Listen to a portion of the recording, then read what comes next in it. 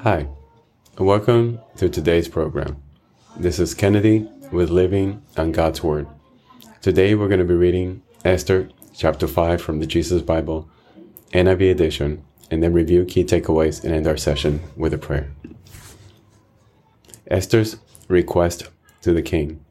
On the third day, Esther put on her royal robes and stood in the inner court of the palace, in front of the king's hall.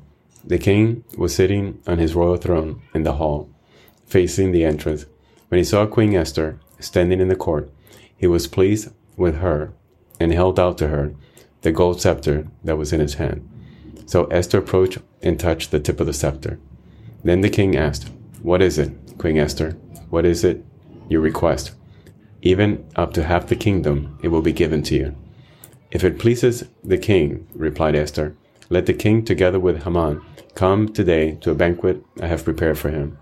"Bring Haman at once," the king said, "so that we may do what Esther asks."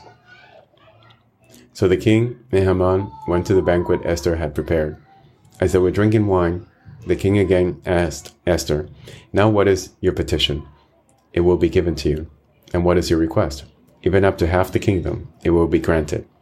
Esther replied, "My petition and my request is this. If the king regards me with favor, and if it pleases the king to grant my petition and fulfill my request, let the king and Haman come tomorrow to the banquet I will prepare for them. Then I will answer the king's question." Haman's rage against Mordecai. Haman went out that day happy and high spirits. But when he saw Mordecai at the king's gate and observed that he neither rose nor showed fear in his presence, he was filled with rage against Mordecai. Nevertheless, Haman restrained himself and went home. Calling together his friends and Zeresh, his wife, Haman boasted to them about his vast wealth, his many sons, and all the ways the king had honored him, and how he had elevated him above the other nobles and officials. "And that's not all," Haman added. "I'm the only person, Queen Esther, invited to accompany the king to the banquet she gave. And she has invited me along with the king tomorrow. But all this gives me no satisfaction as long as I see the Jew Mordecai sitting at the king's gate."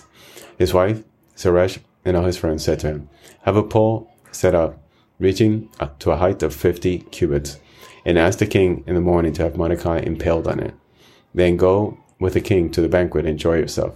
This suggestion delighted Haman, and he had the pole set up. This is the end of Esther, chapter 5. So here we read about Esther's request to the king. We see Haman's rage against Mordecai. And we'll soon see how he comes to his own end. So let us pray. Father God, thank you so much for your protection. Even when things are planned against us, when everything's stacked against us and we think we can't go no further, we have hit rock bottom. Father, you come to our rescue with open arms. You take us into your bosom, and you bless us with the Holy Spirit. You bless us with the grace, unending grace. Father, we thank you, we love you, and we worship you. In Jesus' name, amen. This concludes today's reading and interpretation of Esther chapter 5. We hope that you will join us again tomorrow. God bless you. This is Kennedy, your brother in Christ, always.